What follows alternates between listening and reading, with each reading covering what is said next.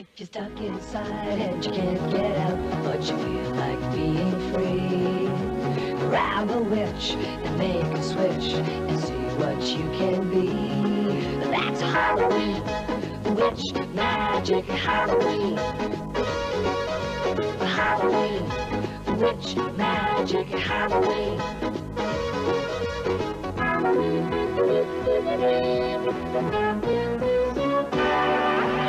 Halloween, witch magic Halloween. Halloween, Halloween, witch magic Halloween.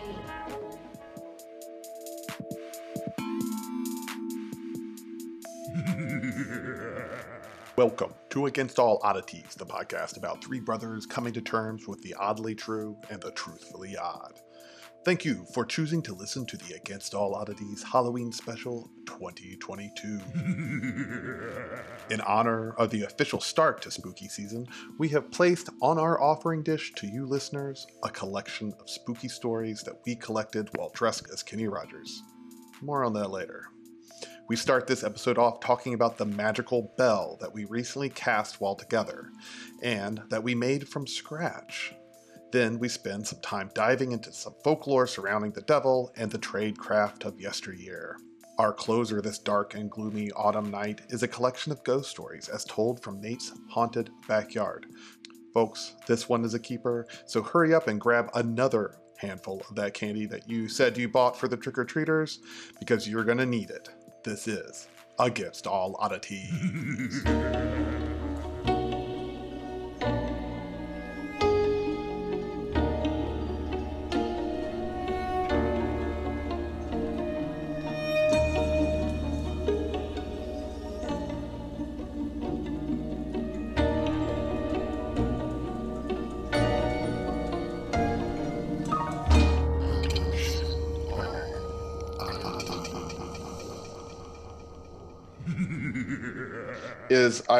This is our 2022 Halloween special. I think it'd be cool if we talked about the bell.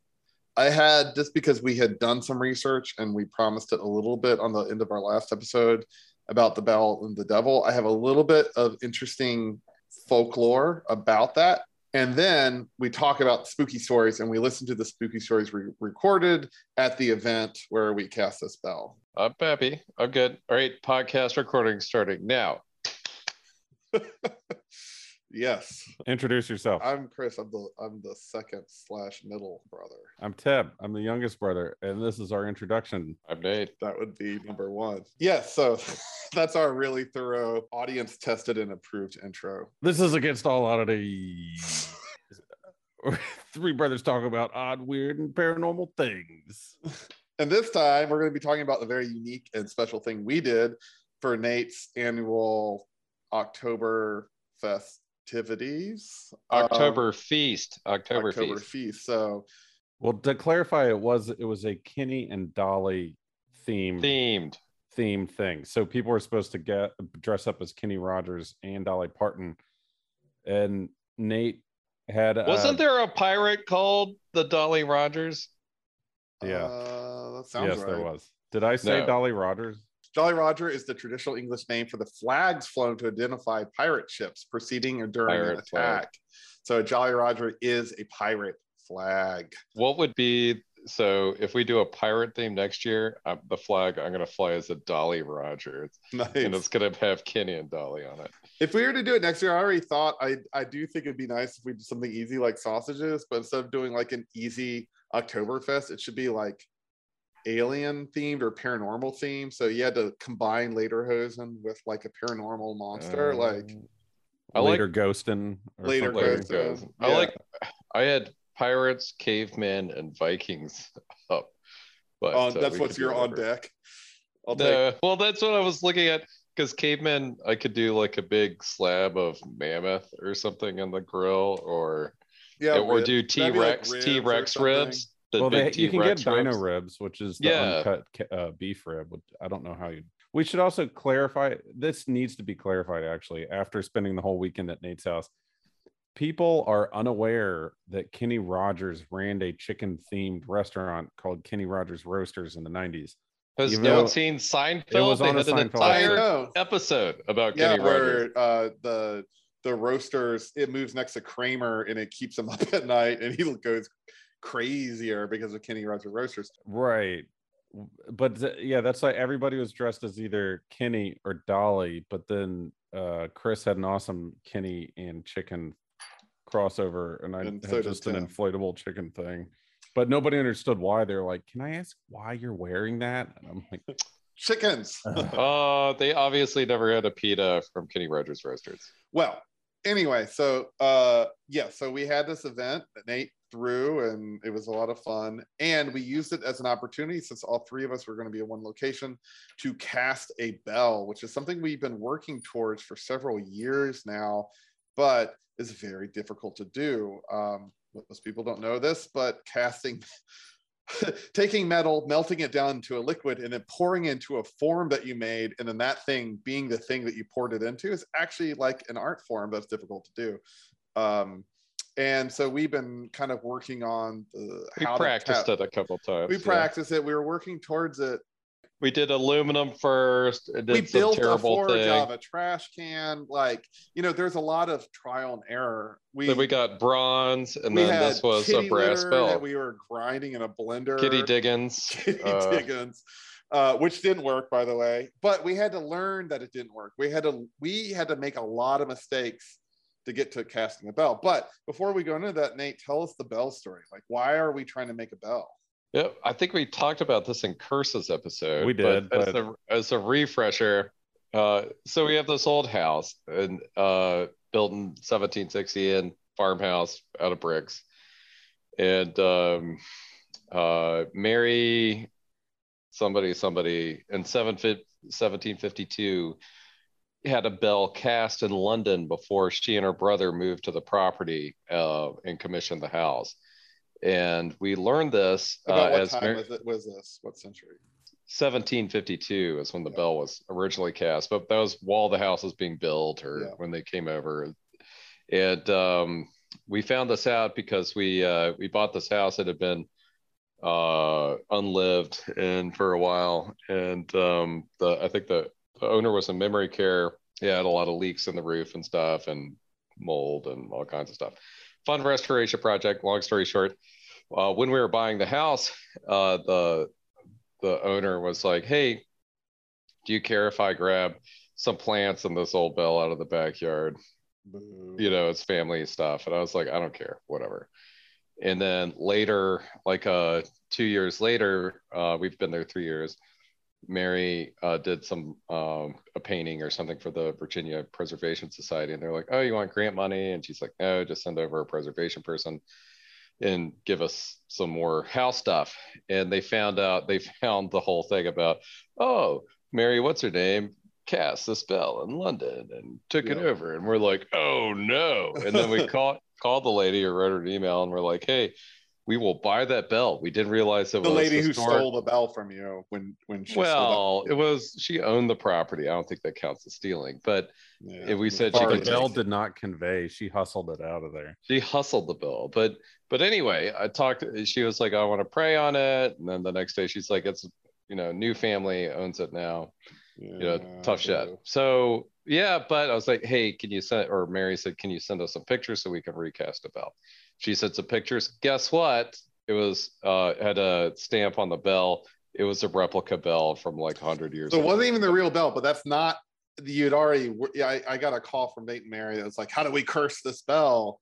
And we determined that like we don't need to curse the bell. The bell, which isn't even the bell. She already cursed herself. She cursed herself. The bell was cursed. A lot of blood in that bell. But we needed to make a new bell. The house needed a bell and needed a new, clean, special Against All Oddity bells. And since we were casting ourselves, we could put all sorts of protection sigils and all sorts of stuff inside the bell. It was a good project. So the past year and a half, we've been working towards this bell. And so we were all together, long story short, and we did cast the bell. We do have audio of this. Yes, look at that. Right. We knew this was going to be heaven. Magic. You know what the Wicked Witch would say? Yeah.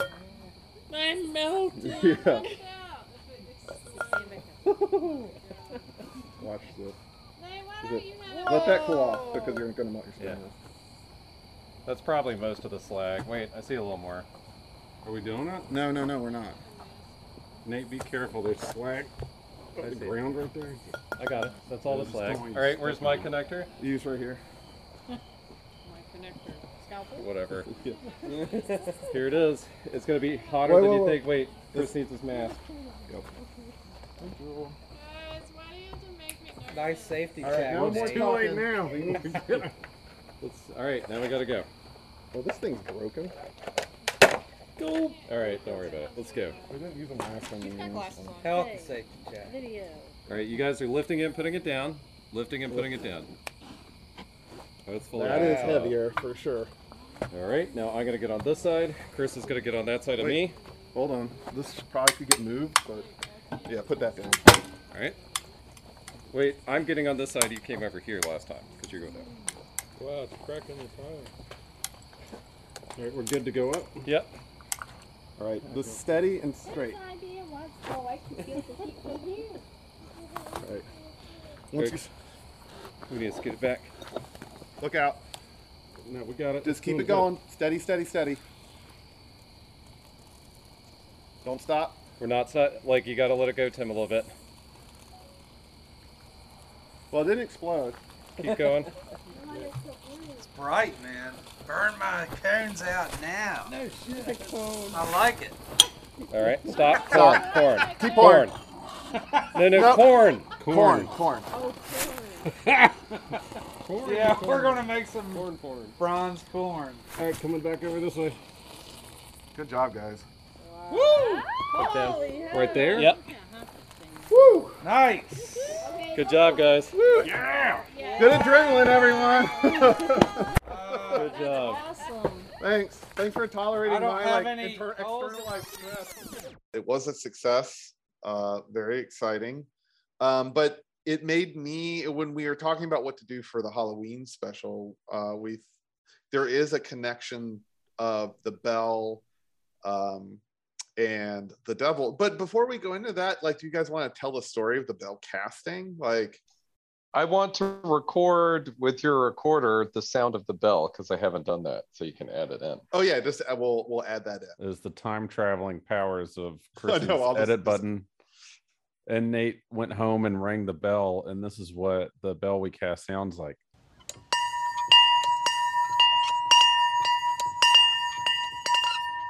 So good. It's so good, isn't that like So good. clear? We did that. We also have pictures of the casting and the bell on our website if you want to look at some of the symbols we carved into it. But it was a successful cast. I mean, we started a little late. I was nervous. I was really nervous about all of it because the bell mold that I made over the summer hadn't ever been tested before. It was using a sand and an epoxy resin that I made. And I didn't know how it would react to molted brass. We didn't know if we had enough brass because we didn't know how much metal the bell needed. There's a lot going on with this bell. I gotta say, from my perspective, the way, like, because there were a couple beers involved before we actually. That was the other thing. to, We like, were all kind of drinking before we did this starting- very dangerous thing. It wasn't too bad. It We wasn't kept too bad. easy. It was early enough. It wasn't too bad. But there were dogs and there were kids running around, but like it took all three of us. So like I picked the thing up and put it down, and then me and Nate double picked it up, and Chris tipped it so we could like steer the brass into the 12 pounds of lava brass the bell hole into the little for tiny. whom the bell holes, and the extra went into these corn cob shaping just to make corn cob shaped ingots, which was actually pretty cool. But then it poured in there, and then right before we got started, the brass had melted. It was in there. We had practiced this a million times, and then there were a bunch of people standing around staring at us and stuff, and then Chris went, "You all should back up. This might catch on fire and there's a chance it could explode, and let's just do this now." And then I was like, wait a second.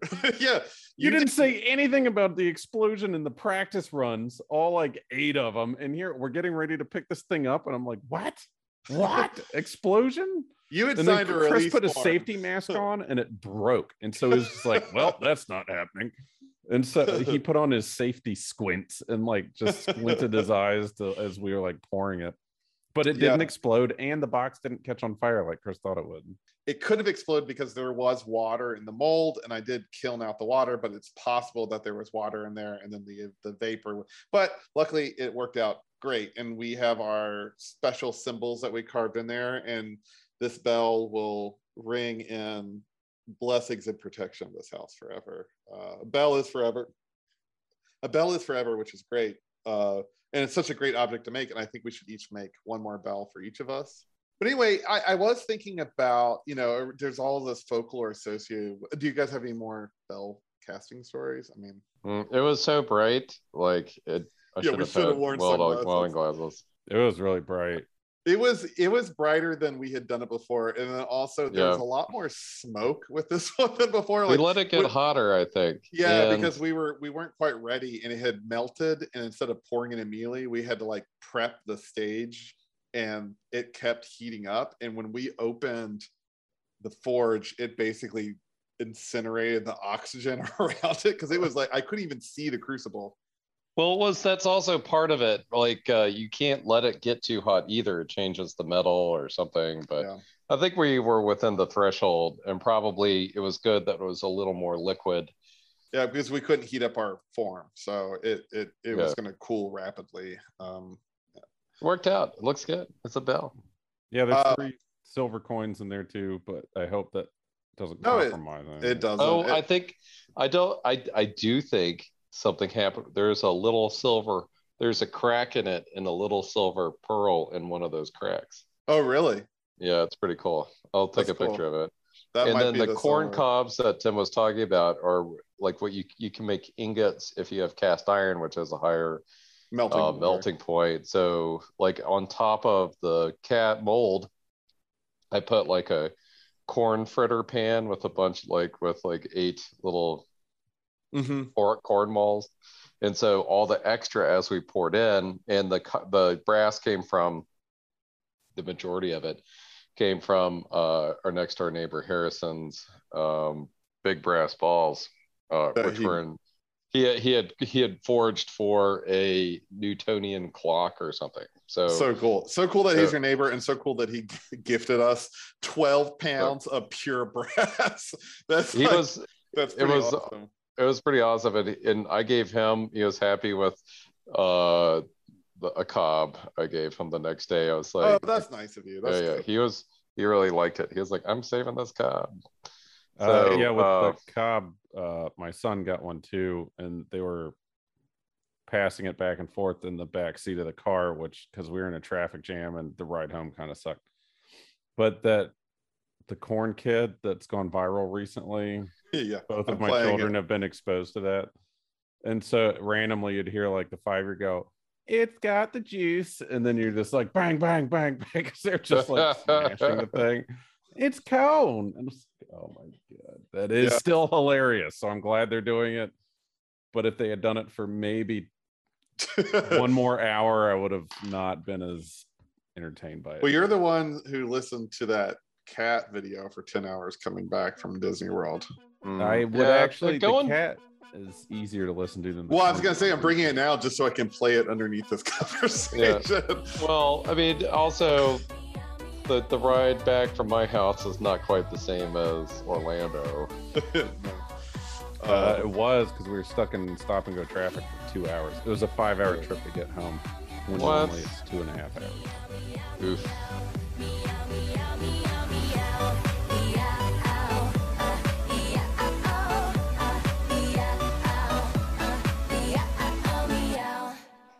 Anyway, so we're talking about the bell. We're talking about it during our Halloween episode. Why is that? A, because it's cool that we did this. Not every podcaster you know and listen to can pull from the grips of their assholes a perfect bell and then ring it. They're very pleased with themselves that worked. But there is a connection that I'm going to tie in with Halloween, which goes back to the whole Devil and the Blacksmith, which is a little almost like a folklore trope at this point. But I wanted to specifically bring up the legend of Stingy Jack. Stingy, S-T-I-N-G-Y, Stingy for Jack. So to tie this in with Halloween, people have been making jack-o'-lanterns at Halloween for centuries, obviously. The practice originated from an Irish myth about a man. Well, this is an interpretation. It originated from an Irish myth about a man named Stingy Jack. According to the story, Stingy Jack invited the devil to have a drink with him. And true to his name, Stingy Jack didn't want to pay for his drink. So he convinced the devil to turn himself into a coin so that Jack could use it to buy the drinks, which the devil was into. Once the devil did so, Jack decided to keep the money and put it in his pocket next to a silver cross, which prevented the devil from changing back into his original form. Jack eventually freed the devil under the condition that he would not bother Jack for 1 year, and that should Jack die, he would not claim his soul. The next year, Jack again tricked the devil into climbing into a tree to pick a piece of fruit, because Jack's an old rascal. While he was up in the tree, Jack carved a sign of the cross onto the tree so that the devil couldn't come down. So he trapped the devil again, and Jack made the devil promise not to bother him for 10 more years. Soon after that, Jack died. As the legend goes, God would not allow such an unsavory figure into heaven. The devil, upset by the trick, also would not claim his soul and would not allow Jack into hell. So he sent Jack off into the dark night with only a burning coal to light his way. Jack put the coal in a carved out turnip and had been roaming the earth ever since. The Irish began to refer to this ghostly figure as Jack of the Lantern, and then simply became Jack-o'-lantern. This also reminded me of the story of, the story, Jim Henson's The Storyteller, with the traveler who went wandering, and then he was very good at cards. He was gambling with the devil thing. The devil. Which was the best puppetry ever. The best of the Storyteller puppet. You should watch it if you can find it. I believe it's on Netflix. It's so good, and crucial to our childhood is this Jim Henson Muppets or puppets, but especially the Storyteller. But a very similar thing. He had tricked the devils, and then he basically lived forever, and that, who wants to live forever caused some problems. But I don't actually believe this. One of the things I'm bringing up the blacksmith and the devil is A, that's a good Halloween story, an origin story for the jack-o'-lantern. But B, I like the idea of the devil and the trade craft, which is something you see in history as well. And I think it's important to say that a lot of this is coming from kind of Western folk traditions. So I don't actually think, in this case, it was expressly like a Christian devil, but I think it's kind of important to make note that the use of the word the devil or a devil guiding a guild or like a mason or some kind of trade craft into the secrets of woodworking, carpentry, or horse whispering isn't necessarily like the Christian devil, but the idea of like the devil or the sprite devil, the fae, or the puck character. Oh yeah. Like a spirit from the woods would just be called the devil. That's the thing that comes up with all the witchcraft trials. Well, it goes back even. I was thinking about this too. Like if you even look at, like if you say Baphomet or something, like Baphomet, oh, that's a demon or something. It's not. It's actually a Gnostic Christian thing, and as Knights well Templar. As and the pentagram and everything, but was demonized when the Knights of Templar were demonized later. Exactly. And so all of a sudden something that wasn't, and they were like, they would do, there were different spitting rituals, and now all of a sudden people are like, see the symbol of like the goat horns or the pentagram or everything, they're like, oh, that's satanic. That's what. Well, actually, it started out as a Christian thing and then was demonized by the Pope or the whatever the faction in charge in the 13th century. And it's something that you see a lot. Like I was going to say, like the with the witchcraft trials, they're always like, you were, you know, they were torturing women in the 1700s, and saying like, confess, like you had sex with the devil in the woods. And they're like, no, it wasn't the devil. But it was like these people were like having relationships with non-human like spirits in the woods, and the priests were like, it's the devil. They're like, it's not the devil, it's a guy named Robin Artisan. You know, he's got a name and he's the king of the fairies, and like they're like the devil. And so like everything is the devil, right? And so and that's what we inherit. And it's like, well, they weren't having sex with like the Christian devil, they were having sex with a sprightly character who has a name, you know what I mean? And so it gets translated. And so like the idea of someone who's maybe working a trade like foundry or blacksmithing, and it's very connected to the elements of earth, of like water, like whatever it is, maybe you're a pilot of a river, you know, like you had societies and guilds as well. Exactly, that's why I'm like going secret is the devil, stuff, like the knowledge was secret, exactly, right? And the knowledge came from the devil, and it's not the devil, it's coming from one's relationship to their craft and one's relationship to the elements of their craft. And that brings me up to the other anecdote I wanted to talk about of the blacksmith and devil. In this case, are horse whisperers, which I think is a really awesome guild in Scotland in the 1700s. Have you guys heard of the horse whisperers? Was that our Baron ancestor? Was he a horse whisperer? I sure wish. I hope so. So we'll just assume yes. Let's just say yes. He was the horse vet to the king of Austria.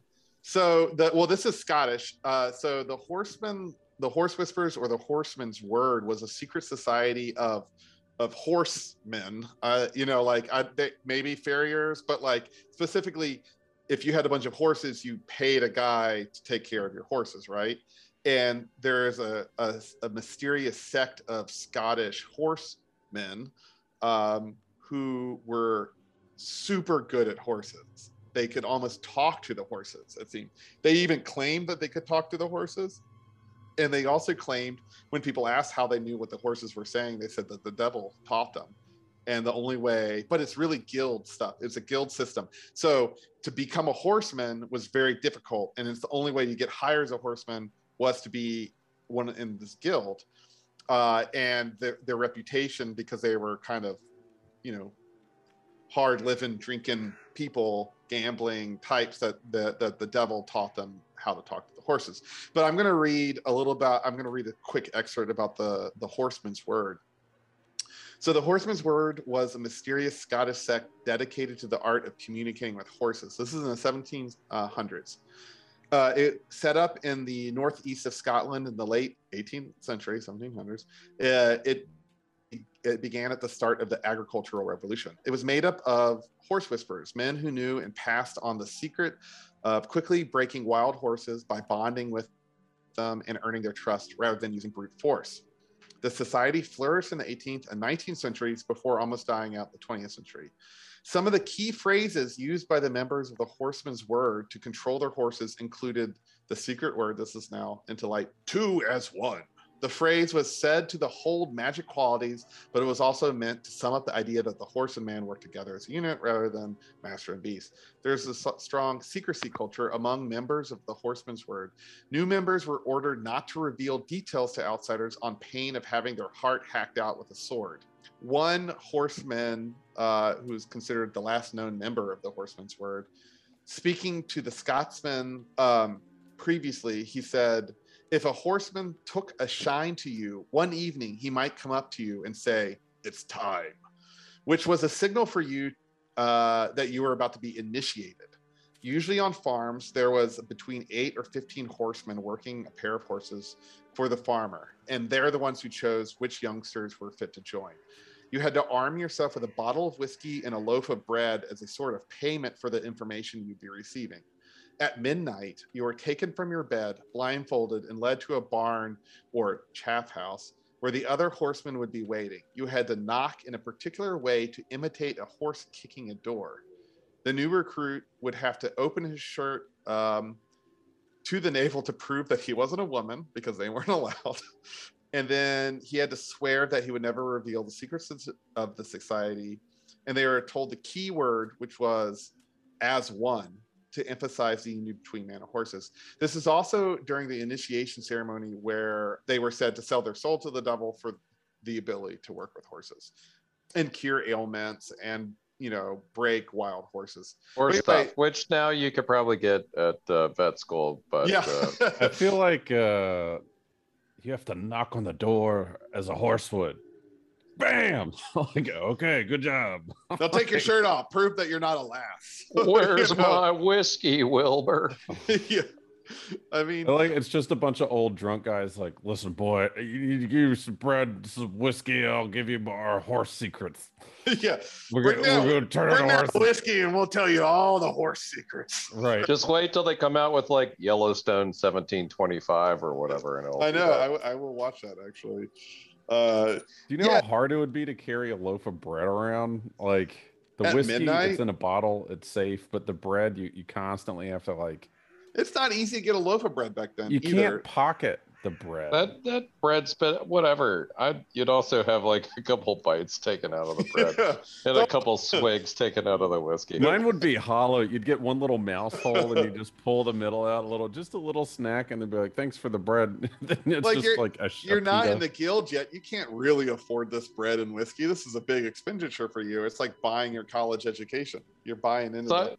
Side story. I gotta go off topic for a second. I was at this work thing and they had raffle prizes, and I won some awesome electrical sockets, which were actually what I wanted to win. Like they go on the wall, but they have USB ports on them and stuff, which is pretty cool. Yeah, they're good. But this guy won, like I forgot, it wasn't Blanton's or something, like a bottle of bourbon, probably nicer than Blanton's. I can't remember what it was. But anyway, he had it on the table and he like went up to get food and like it was like lowered all of a sudden. Like every time he turned his back, it kept going down like the bottle. It was pretty awesome. And then empty. And then yeah, it was like you need to, if you win a bottle of nice bourbon, that stuff needs to disappear immediately. You need to go to the bathroom real quick. The longer and put that in your glove compartment box. Yeah, the longer it sits on the table, the more likely it's just like do do do do do. Yeah. Sorry. So the horse guy is probably the same way. Yeah, I mean, that's just it. Like a lot of this, like, I mean, I think you were right on when you were talking about like the guild system and needing to attribute or add myth to their profession in order to be, I don't know, taken seriously, but also to know that there were secrets that needed to be earned. You couldn't just learn it by doing it for a couple years. So they would, you know, it's scary to like make a deal with the devil to become a horse whisperer or a blacksmith, you know what I mean? So I don't know, I felt like that was my Halloween tie-in. There's I mean, especially with the jack-o'-lantern, the story of the jack-o'-lantern. Yeah, and there's a Southern Appalachian version of the same story that, like you said, is a little more Catholic, I guess. Yeah, because there was it was Wicked John and the Devil, I think, but it's the same premise, and I don't know the full history or the book or when it came out, but it's the Wicked John, in order to get out of going to hell, Saint Peter gives him 3 wishes to try to trick the devil, and so that's the story, is him using his 3 wishes, and I think it plays out the same as the other one. But also, I don't know if it's where in Europe, but the blacksmith in general is just a malevolent figure. Like if there's depictions or a mysterious one at least. No, but in their if depictions of hell, there's always a blacksmith somewhere. Like it's hot and it's something that you can understand. There wasn't a lot of TV back then, like easy imagery for people, you know. I also think if you have jobs in hell, what job are you going to have? There's a lot of there's a lot of coals, there's some hammers. You're going to hammer some stuff. Wasn't that Hades, right? Or you go back to, you know, Greek and Roman times. Yeah. Or also just like Mars. Like Lord of the Rings. Robert Johnson and the Blues, like meeting the devil at the crossroads to like learn guitar, you know, like, you know what I mean? Like an impressive skill. The skill set that doesn't make sense to the commoner. How'd you do that? How'd you do that? Do it again. Do it. The bestowing of talent from the devil is like a tried and true folk tradition.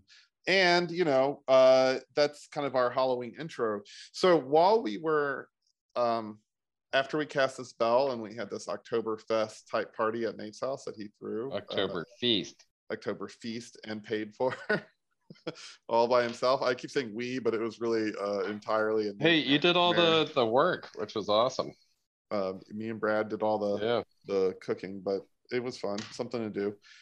But while we were there, and there's 90 people that we knew, some which we didn't know, we did walk around, or Nate walked around and recorded scary Halloween stories, personal anecdotes of the spooky nature, and we thought we might share some of those. Wait, before you share them, what would your trade be? What would you make a deal to get good at? Yeah, what is a trade? Yeah, what's yours? I thought of that question because right now, like, what a modern version of that, it'd be like, yeah, the devil came down and I said, for my soul, I could have the skills of the best Minecraft player in the world. Yeah. My God, that speed run was only 6 minutes or something. Like, I have 20 views on YouTube now. Yeah. Or like Fortnite or whatever kids are into. I don't know. Like 10,000 TikTok followers. Yeah, that's what I was thinking. 7 of which aren't bots. At least 7. Or like, what was that Simpsons episode where he sold his soul for a turkey sandwich, but the turkey was dry, you know?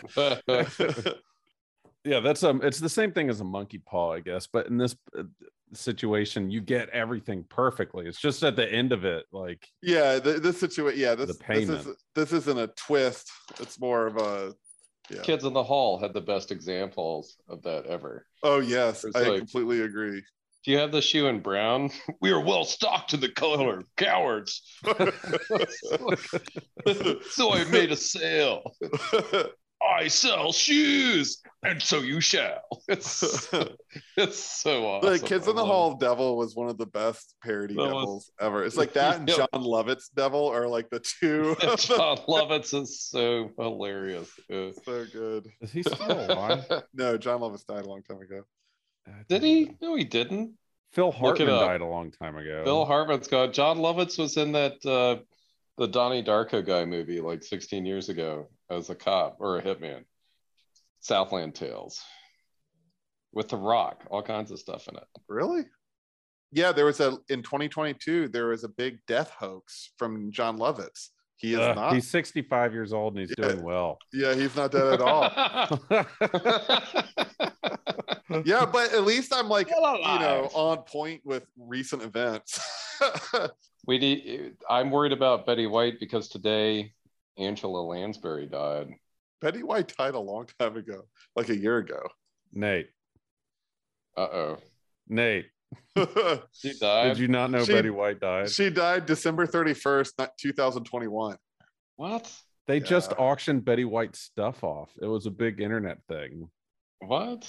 She had a bunch of She died almost this year, but last year. She died. Did I switch realities again? Yeah, ever since. Or am I just forgetful? The particle collider causes a lot of problems over here. She died today. Yeah. I think it was murder. No, he thinks it was murder. Oh, jeez. Because that's what she wrote about or whatever.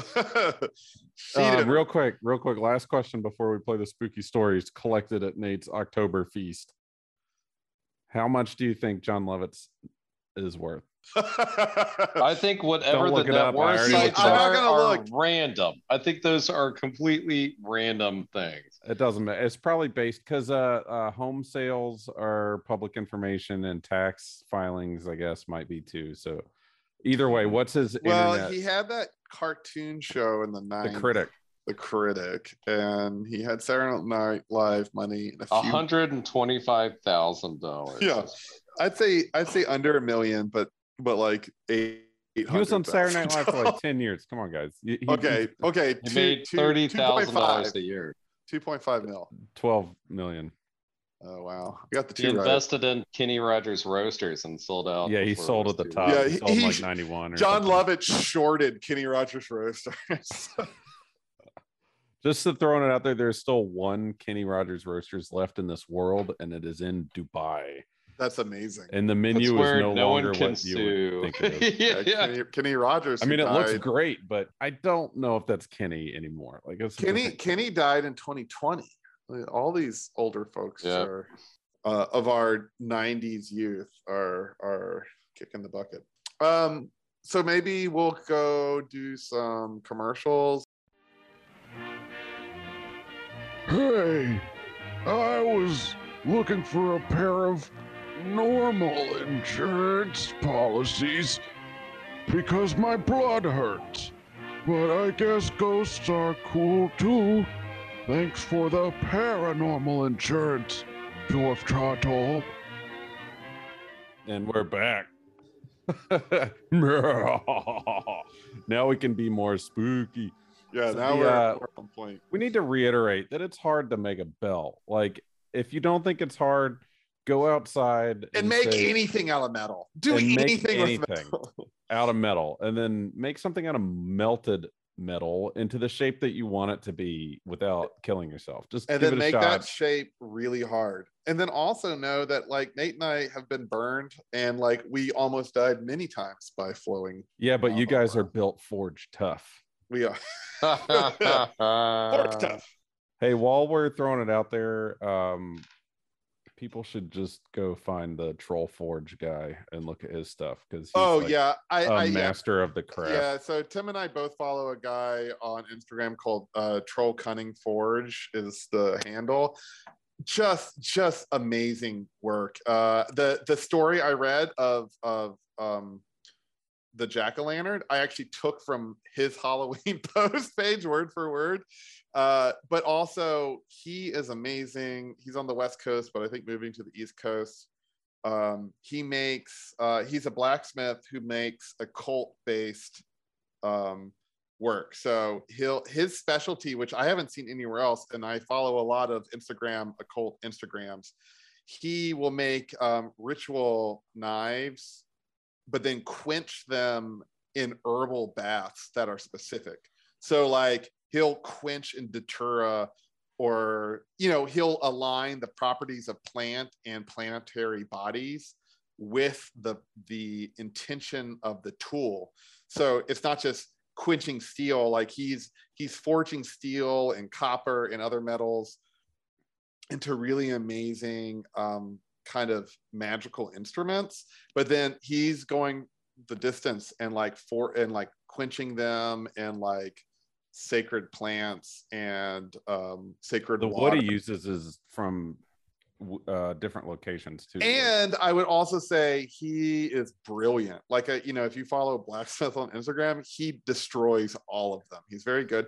And his wife runs Rosarian Blends, which is an occult based herbalism store that makes really good stuff too. So if you wanted Florida water or divination oil or whatever you're using, they are top of their game. I mean, these are like principal players. And they also run the Veritas Genii symposium every year on herbal plants, which I have always wanted to go to. I get all of their books. They're very cool people. Anyway, follow them. Best blacksmithery you'll ever see. Yeah, Chris has a scrying bowl from them. Yeah, Tim and Nate bought me a scrying bowl for my birthday from them. I don't know what that means, but a scrying bowl is an iron bowl that he forged, and they bought you guys. You paid for it. You and Tim paid for it. Bought me. And what you do is you take a divination oil and you put it in. It's a black iron bowl, and then the oil, if you say have candlelight, do you know the term scrying? Like, it rhymes with spying. That's like writing, I thought. Scrying is when you stare into a crystal ball traditionally. But and there's special oil for the balls. Well, no. So the idea is, well, not for the ball. That's just for a scrying dish. You can scry a glass of champagne. You can scry. Oh, like in Lord of the Rings when you look into a foggy Kate pond. Blanchett looked in the water or whatever. That is scrying too. So scrying is divining through the act of looking into something abstract and then interpreting the images that come to your mind, right? So a scrying bowl would be a black bowl. You put oil in it, enter a trance state or a meditative state, and the flickering of candlelight on the oils in the black start making weird abstract shapes that your mind can interpret as metaphor and symbol. And then that will give you so it's a different remote viewing. It's like divination, but yeah, it's very remote viewing. I think you can still access some of the same information as you can remote viewing, because again, it's just helping you enter a trance state. It's not actually physically showing you anything. It's just an optical hypnosis, right? Yeah, it's called hypnagogic imagery. Yep.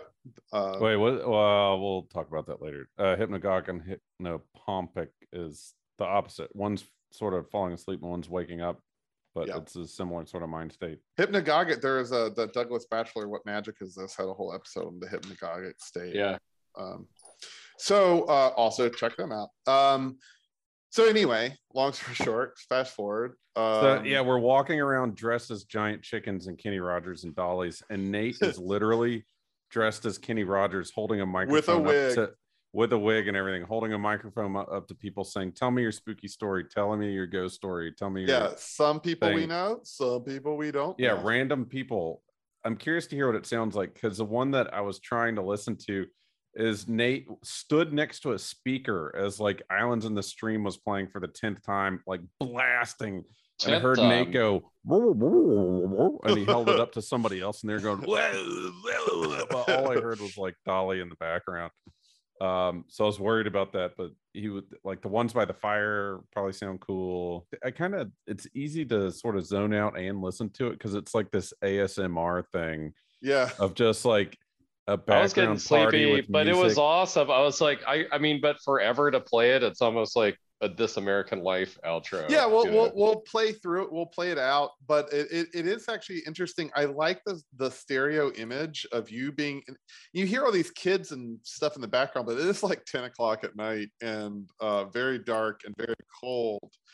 But they are kind of nice to listen to, and the stereo image of like the music and people walking around is actually kind of nice. And that's I think this could be the ASMR on YouTube is 10 hours of being at a party with Against Dolly Parton themed and fires in the background while telling spooky stories at a keg party is what it is. The ASMR on that one. No, it's good. We had a good party. It's a good lead up for Halloween. We hope you guys have a great Halloween. Are you guys doing anything for Halloween? What's the plan? Yeah, let us know at wizard@dorfyou.com, DORFYOU.com, or tweet us at AAO podcast. To close it out, what are you guys doing? I am having a party at my house actually for children. Of course. Are you gonna do anything scary, like run at them with a leaf blower on? So here's something that I thought, well, I got normal cool parties. I'm trying to impress 8-year-olds, and the last time I did that, I ate a Packy chip and I almost went to the hospital. But I've got a fog machine. I was gonna make a brisket for like the adults and have like some. Can you carve the brisket into a skull shape? Yeah. Yeah, sure. I might. But I was thinking about putting on my stormtrooper outfit and then stuffing myself with candy and giving the kids Nerf guns. And every time they shot the stormtrooper, I'd like let some candy spill out or whatever. But after seeing the Dolly pinata get I don't think I want to be around feral children like in the midst of getting the yummy candy intestines. But our neighborhood's awesome because the adults usually get loaded and the kids get candy because everything's walkable. Nobody's driving, and it's still like a pretty It's on a Monday. Yeah, whatever. Everybody forgets about that Monday night. But yeah, I mean, you look around, there's kids screaming in costumes and everybody's getting candy, and somebody has a band playing in their front yard and stuff. So it's a pretty cool neighborhood for Halloween. Nate, are you doing anything? I don't know. Howl at the Moon, I guess, with the dogs. Cool. Were you done, Tim? Did you have more? Nope, that was it. I don't have anything. You, Chris? I'll decorate the house. We get some trick-or-treaters. I'll probably reuse the Kenny Rogers outfit again. So on the way out, if you're to get you hyped up for the Halloween spirit, here's Nate's outside party with the speakers playing, the fires in 2 separate places, crackling and collected spooky stories. Thanks to everyone who told us stories, and thanks to Nate for having a party.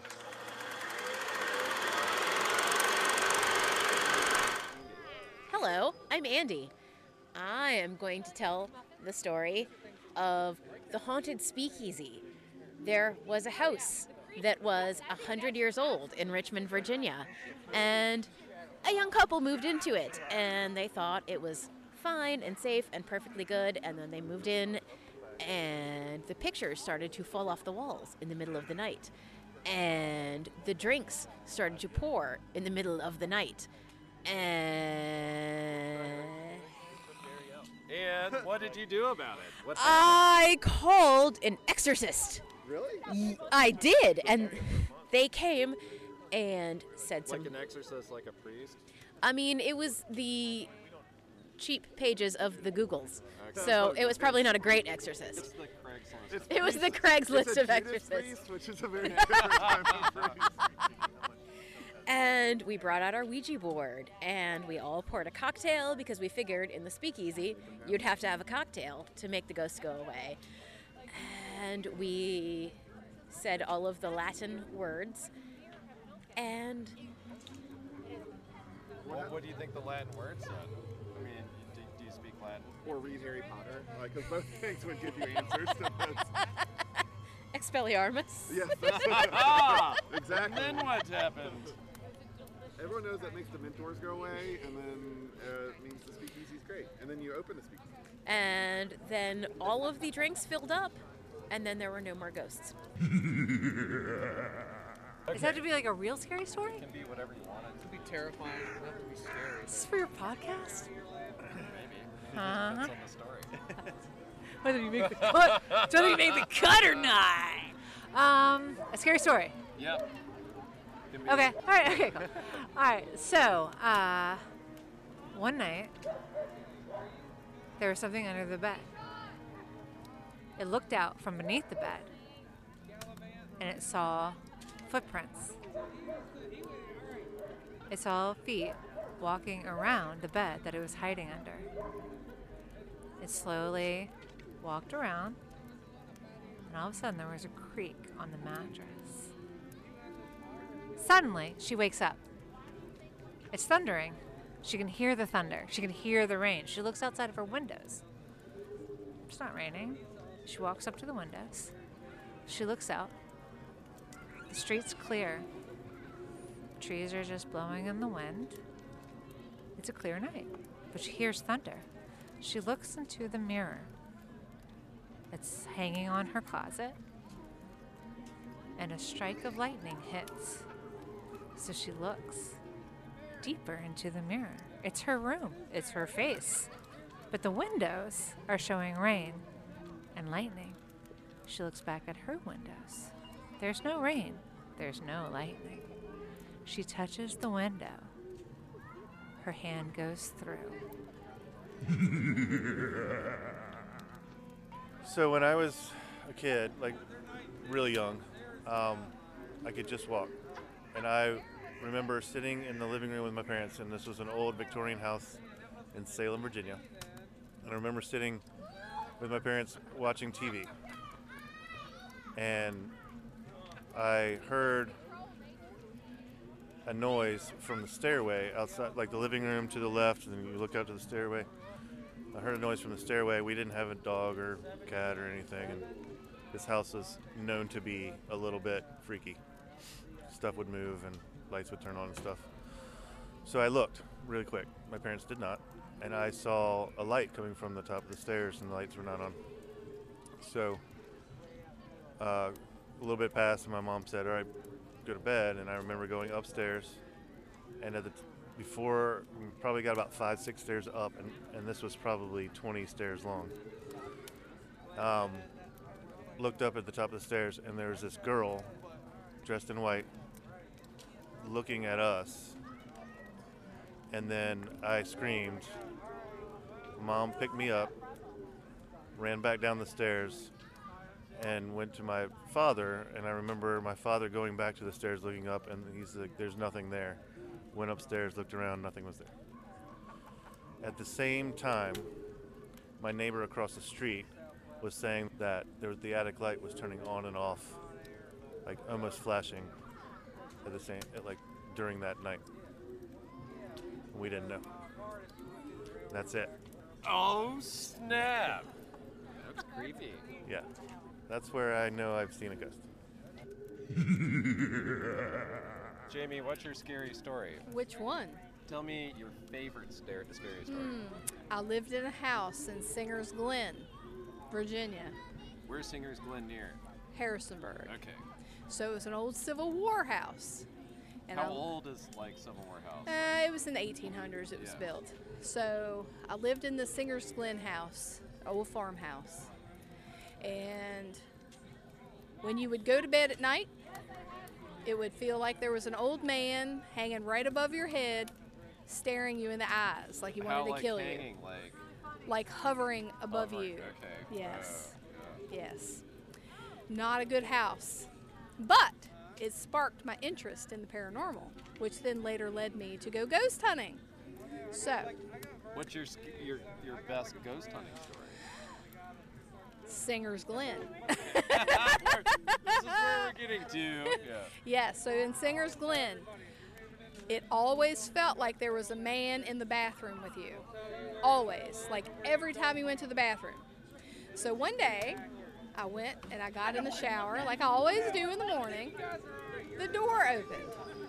There was nobody there. Like I got out of the shower and looked. My husband at the time was not there. I was the only one in the house. The door had opened and shut.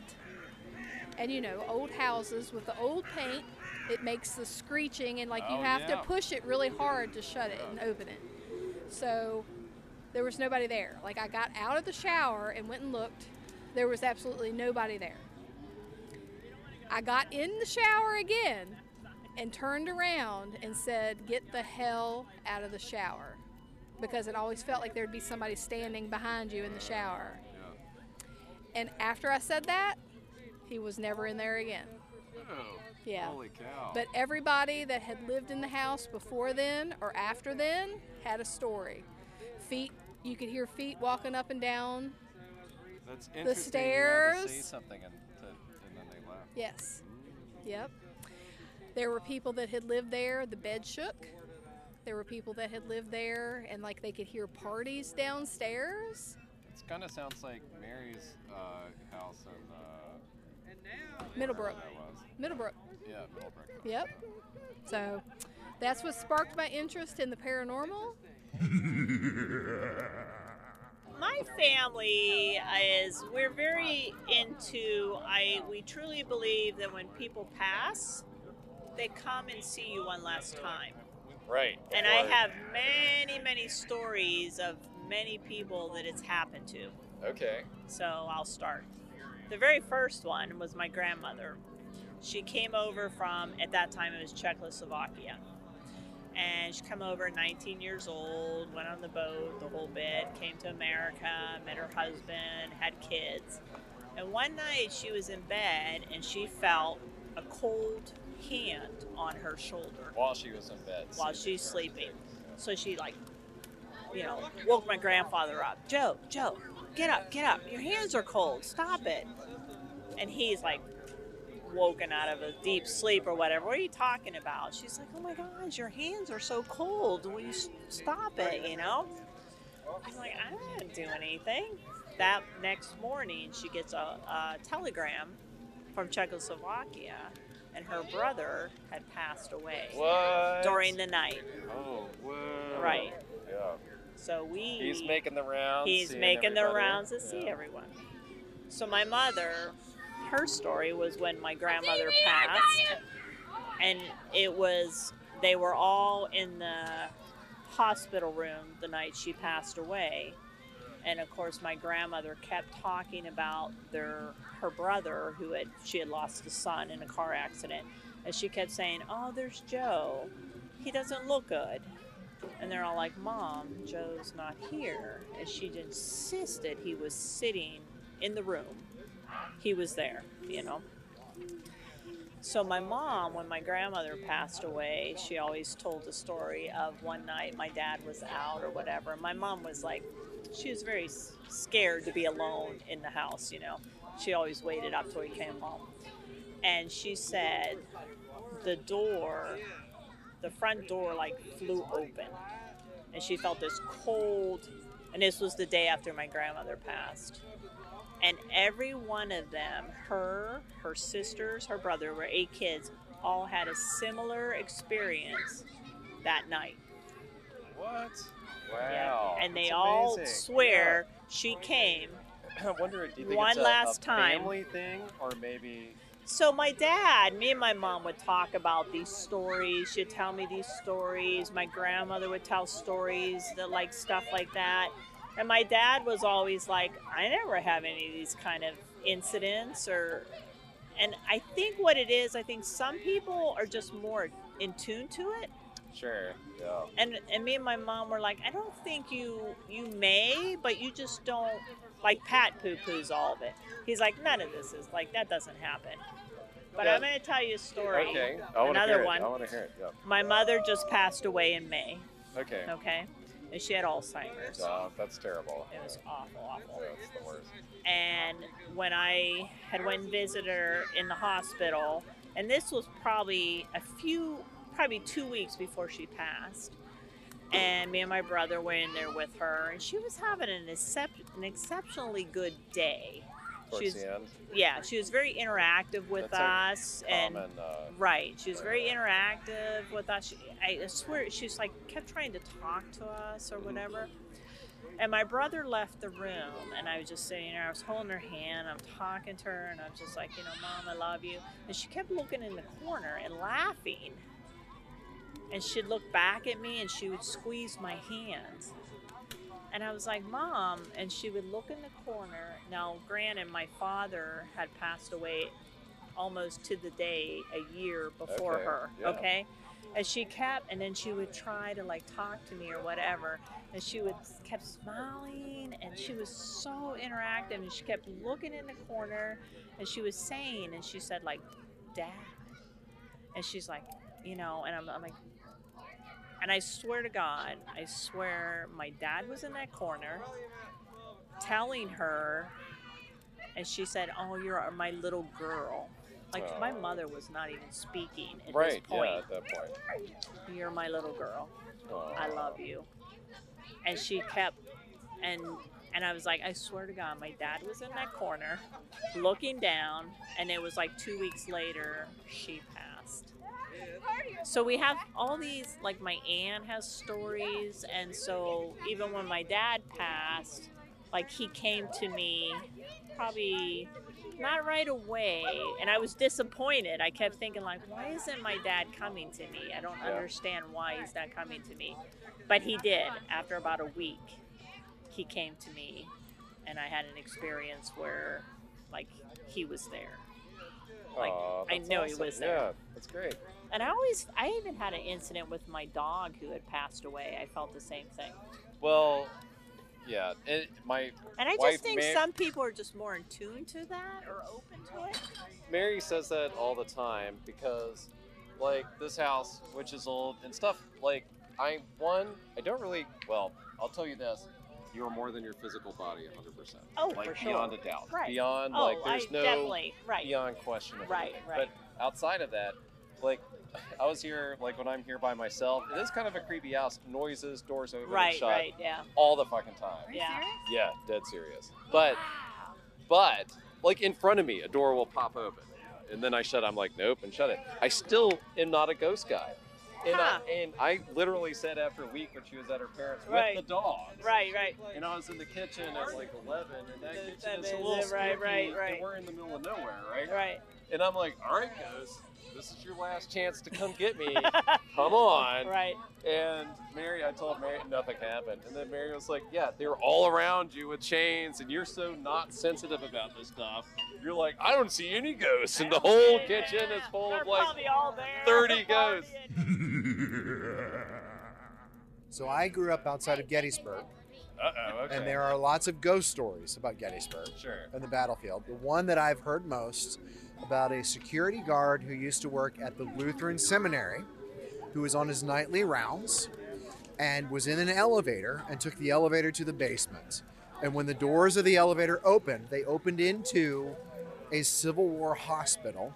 Okay. And when the doors opened, that's what he saw, were Civil War soldiers being surgically operated on. And he said one of the doctors looked up from the table and looked right at him, and he froze, couldn't move, couldn't breathe, and the doors closed. And when they opened again, the hospital was gone. Holy cow. That is the best ghost story. What a great story. That is the best ghost story I have. Middlebrook's scary. What's the scariest thing in Middlebrook that ever happened to you? I woke up one night, a bunch of people talking, but there were no people there. Oh, were you in your bedroom? Yeah. Was Mary there? She was in the other room. You had 2 different bedrooms? Yeah. Whoa. It's full of bedrooms. I thought twins always had to have the same bedroom no matter what. Just when they were No, we were separate.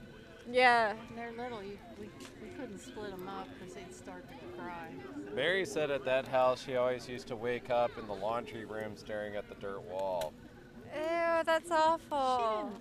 How would she wake up there? She said she would sleepwalk and wake up staring at the dirt wall in the laundry room. This conversation makes me want to go get another beer, so I'm going. That's the one the place that I heard all the noise upstairs and there wasn't anybody there. People moving furniture and stuff? Yeah. What about the piano? Because it was an old Wells Fargo stop. And that's what it sounded like. Like a boarding house. Yeah, it sounded like a bar and people talking and chairs sliding. Okay, the scariest story that I have. Yeah. The house where my mom grew up in New Jersey. Stanton? No, in New Jersey, like suburbs of New York City. It was built. I don't know when it was built. It was an old house. It used to be a speakeasy. It was a speakeasy at one point? Yeah. Somebody died on the staircase. I don't know the how or why. Yeah, it just happened. I don't know any of the details behind that. But it was a weird house. Like, they were just weird. The vibe was weird. Yeah. And of course, like, I had heard no, actually, I gotta go back. Yeah. I was gonna say, like, I've heard all these stories about the house, but the stories that I heard about the house, actually, I heard them after I experienced the thing that I experienced in the house. The staircase always freaked me out as a kid. Like, I was there, like, Yeah, like 5, how old as a kid? 5, 6, 7, 8 years old, that kind of age. Like kid. Yeah. Yeah. Not like, I was 17, these stairs freaked me out. Yeah, no. But one night I was by myself in one of the bedrooms upstairs, and it was a beautiful house too, like a big old And house. they're old. Yeah. New Jersey, anything in that area is going to be like really old. Yeah. Sleeping, and I woke up to all the coat hangers in the closet getting banged together. Just this crazy rattling taking place in the closet. At your grandparents' house? Yeah. And I was just like, and I was just as a kid, I was just frozen in my bed. Like, I couldn't move. Horrifying. I couldn't say anything. Like, I just stood there, and I remember just like looking out the little blinds of the window to the, like street lamp, just being like, get me out of here. And it went on for a while, and I don't know if I eventually did scream and somebody came in, but it was by far the most spooky and horrifying. I feel like every kid has that, and you like either suppress the memory or like I'm a stupid kid or whatever. But every single person around us, I guarantee as a kid, has been like in bed, like, oh my freaking God, what's happening around me right now? Yeah. Like everybody. I talked about that with my brothers recently. I was like, yeah, remember the Weaver house? They're like, yeah, your room was like horrifying. I was like, yeah, it was. Like, I was like 8 years old and had to sleep in there. And it was like, I didn't sleep. I just curled up underneath it. And like, there's a hollow place underneath the bed, behind the bed. Like, it was this weird cove bed thing. And hollow monsters everywhere and noises and stuff. And I was like, I just curled up in a ball in the middle of the bed for 3 years. Like, yeah. That's what happens. Yeah. Like, it's really terrifying. But Yeah. then, like, later you grow up and you're like, what else? Yeah. I mean, this was no monster thing. It was just like, there was something was banging around in the closet for sure. Noises. Like, a noise. Yeah. I mean, maybe it was my uncle just fucking with me. I don't know. I kind of doubt it. That's a mean trick. That's a terrible thing. This is for real. It actually freaked me out. Sure did. Yeah. But so I was in my room, my bedroom. At your house now, or in like my house now? Which we which we lived in forever. Never had any like ghosty stuff. Yeah. But this is in retrospect. My daughter was starting puberty, which all the ghosty people say. Oh, that's when it starts. That's when ghosty stuff Yeah, starts. or poltergeisty stuff. Yeah. And this is fucking for real. I saw this. I was like, here's my bed. I'm standing there. Here's the dresser. And then there's my dresser. Yeah. And on the dresser is a half-empty toilet paper roll and a hat. And I was like, I wasn't standing like this. But yeah, no, I take it. That's the attitude. Facing Hand this on the way. hip. Yeah. I was like looking this way, and the toilet paper roll said, flipped across. Holy shit. And then the hat said, fell off the thing. And I was like, what just happened? And I called my wife in. I was like, Jackie, here's what I just saw. And she's like, I don't know. Maybe it's like a wind thing. Like the wind blew. And I was like, Wind doesn't just slam it across. I was like, I don't know. This thing like flew across the room. But that was it. That's the end of the story. So, my mom had a grandmother, and she said, when are you going to give me grandchildren? And my mom said, I'm not ready. And then all of a sudden, the grandmother died. And a couple years later, my mom had grandchildren. And the grandchildren was me. And so I was 4. And my mom was walking me. She was carrying me, walking me around the house. And she had picture frames in the house. And supposedly, when I was 4, I pointed at a picture frame that held a picture of this so-called grandmother of my mom and said, she visits me at night. And she sits in the corner of my room while I sleep and talks to me. Wow. Pretty good. That's it. Does she still sit there sometimes? No, I don't Even remember now? any of it. No, even now today. This is just a story that my mother told me. that I I would said. say this week you look in the corner and see who's staring back. I was working as a quote-unquote night porter. That's what they call. What's a night porter? Yeah, that's the guy that in a hotel, a guy that just works the reception desk overnight and cleans like a janitor. What pretty hotel much. chain? No chain. It was a little privately owned hotel. Oh, what the fuck was it called? The Ramada. No.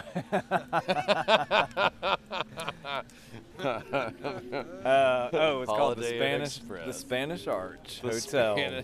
Spanish Arch sounds awesome. And it was in a renovated building that was built in like the 13th century. Holy shit! Stone building. Is this in Ireland? Yeah, in Galway, Ireland. You're in Ireland. Okay, that like adds like a whole nother element to everything. Yeah, and it apparently it used to be, and again, this is just what they called it there, like night porter. It was a nunnery, which I take as was a convent back in the day, and it wasn't a popular hotel. Most nights, nobody. What did you do in the downtime? There.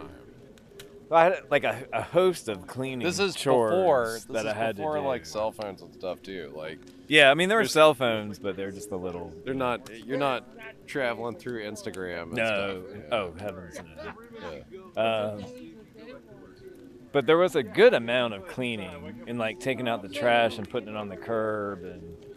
So you're doing like maid chores as well as your other chores. Yeah, more like janitor stuff. Like. Yeah. You know, sweeping out the lobby, that's good. That kind of stuff. Yeah, and there was a restaurant in there, so I'd sometimes go up there and like eat some food in the middle of the night. But most nights it was just super quiet, and it was just me. And there'd be, it was on a busy street with bars and stuff, so like there'd be lots of noise up until Galway, up until like midnight, and then it would get quiet.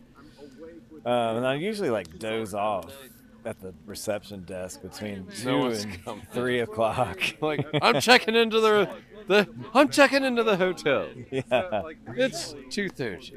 Yeah, but the thing that like there was like the witching hour, which wasn't, I don't know actually what witching hour means. 3 a.m. Oh, okay, so that's about right. Like 3 to 4 a.m. 3:30, I think actually is the witching hour. Is 3:30 a.m. Okay, happened like pretty consistently at that time. It would sound like somebody was like throwing empty kegs around in the basement of this place. Like if they're the parish kids. And sometimes, like at first, when I heard it, I was like, I don't want to know what that is. Like, just whatever that is can happen down there. Whatever that is. Yeah.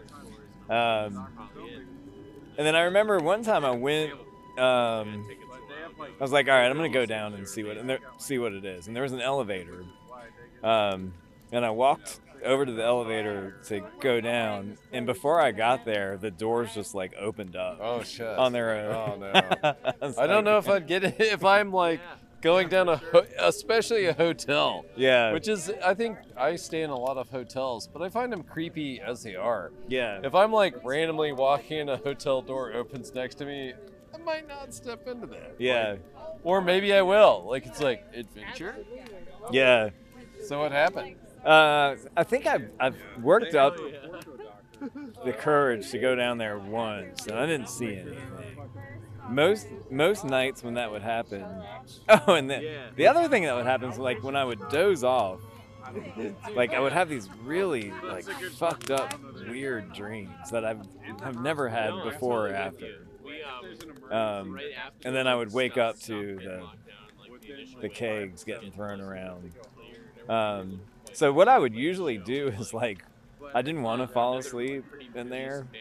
So I would just like go outside and like sweep the sidewalk in the middle of the night and just like try to stay outside as much as I could because I just didn't want to be inside and like smoke cigarettes out there. That's a little like